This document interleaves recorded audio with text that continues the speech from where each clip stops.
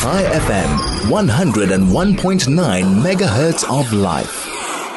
Either way, it is 6:37. Rolene marks Shavuatov. How are you? What is with people setting themselves on fire?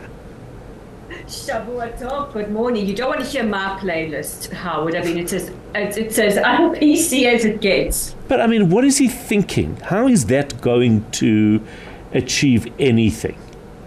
It's not going to achieve anything. You know, Israel is going to do what we are going to do, what is in the best interest of our country, of our defense, getting our hostages back, as any other country would do. I don't know, where are the self-immolators for the war in Ukraine or for Syria or for Yemen or for anywhere else in the world where there is horrific conflict? Yeah, it's just incredible. What is the latest in Israel this morning?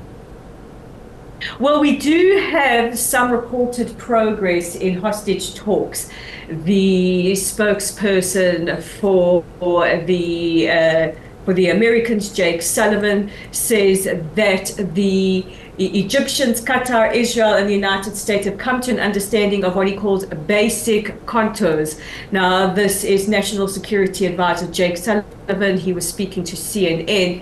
He says a hostage deal for a temporary ceasefire in Gaza.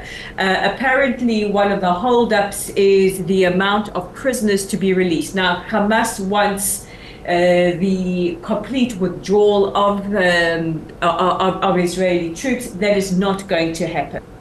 That is absolutely not going to happen. Israel has clearly stated our goals, which is the destruction of Hamas, or at least their military capabilities, because we don't think that you can completely and utterly eradicate Hamas, but we can certainly eradicate their military capabilities, and of course the return of all of our hostages. Now, somebody actually asked me, in these negotiations, does this include the bodies of hostages? Absolutely. It also includes Avera Mengistu, Hisham al-Sayed, as well as the remains of Oron Shaul Hadar Golden. We want any Israeli, any foreign national taken captive by Hamas, whether it was on the 7th of October or before that, we want them all returned home.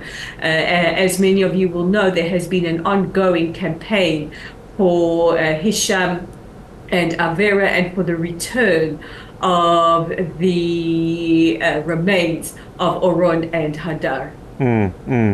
It's the protests in Tel Aviv on Saturday night seemed to get a little bit out of hand.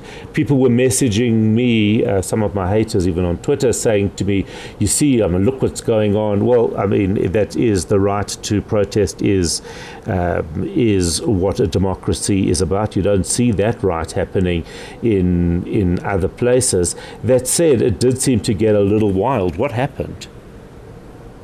Well, exactly as you said, Israel is a democracy, and I know that many of us get uptight when we read op-eds in Haaretz or we see comments made, but this is democracy, and this is how it works.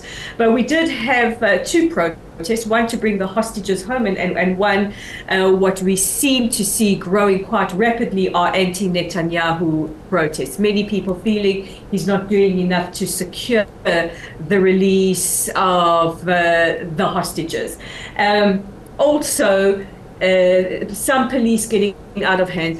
One of the policemen mounted on a horse actually hit a member of the family of a hostage on the head with the reins. Now, the police have opened an investigation into that.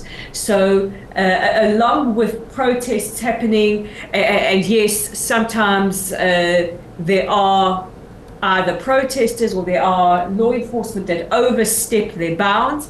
We also have, because we are democracy, ways of dealing with that. And I saw some statements about the fact that there could be an early election, but probably after the war, not before that. Well, this is the interesting thing. You know, we're having this discussion. What will Gaza look like after the war? And we also need to have a discussion. What will Israel look like after the war?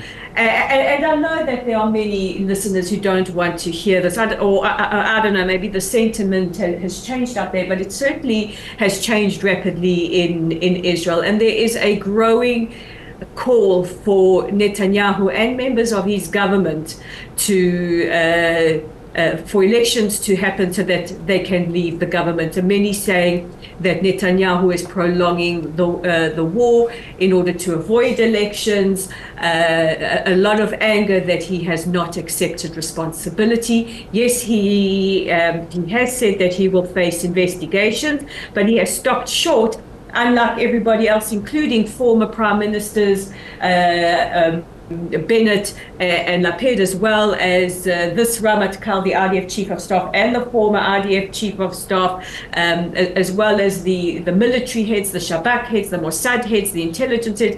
Everybody's accepted responsibility and said, I'm to blame, except for one key person.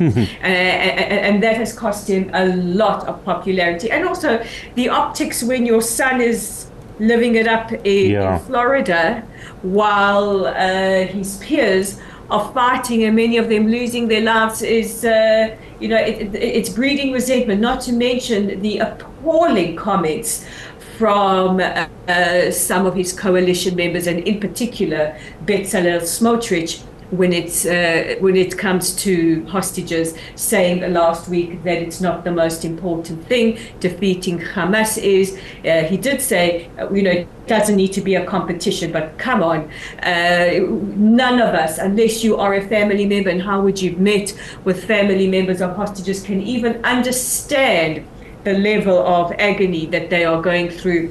And then yesterday's comment that he won't sign any hostage deal if there are too many Palestinian prisoners released. And the feeling in Israel is that, at any cost, just bring them home.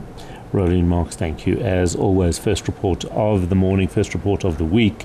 It is 6:45. I'm Howard Feldman. Good morning.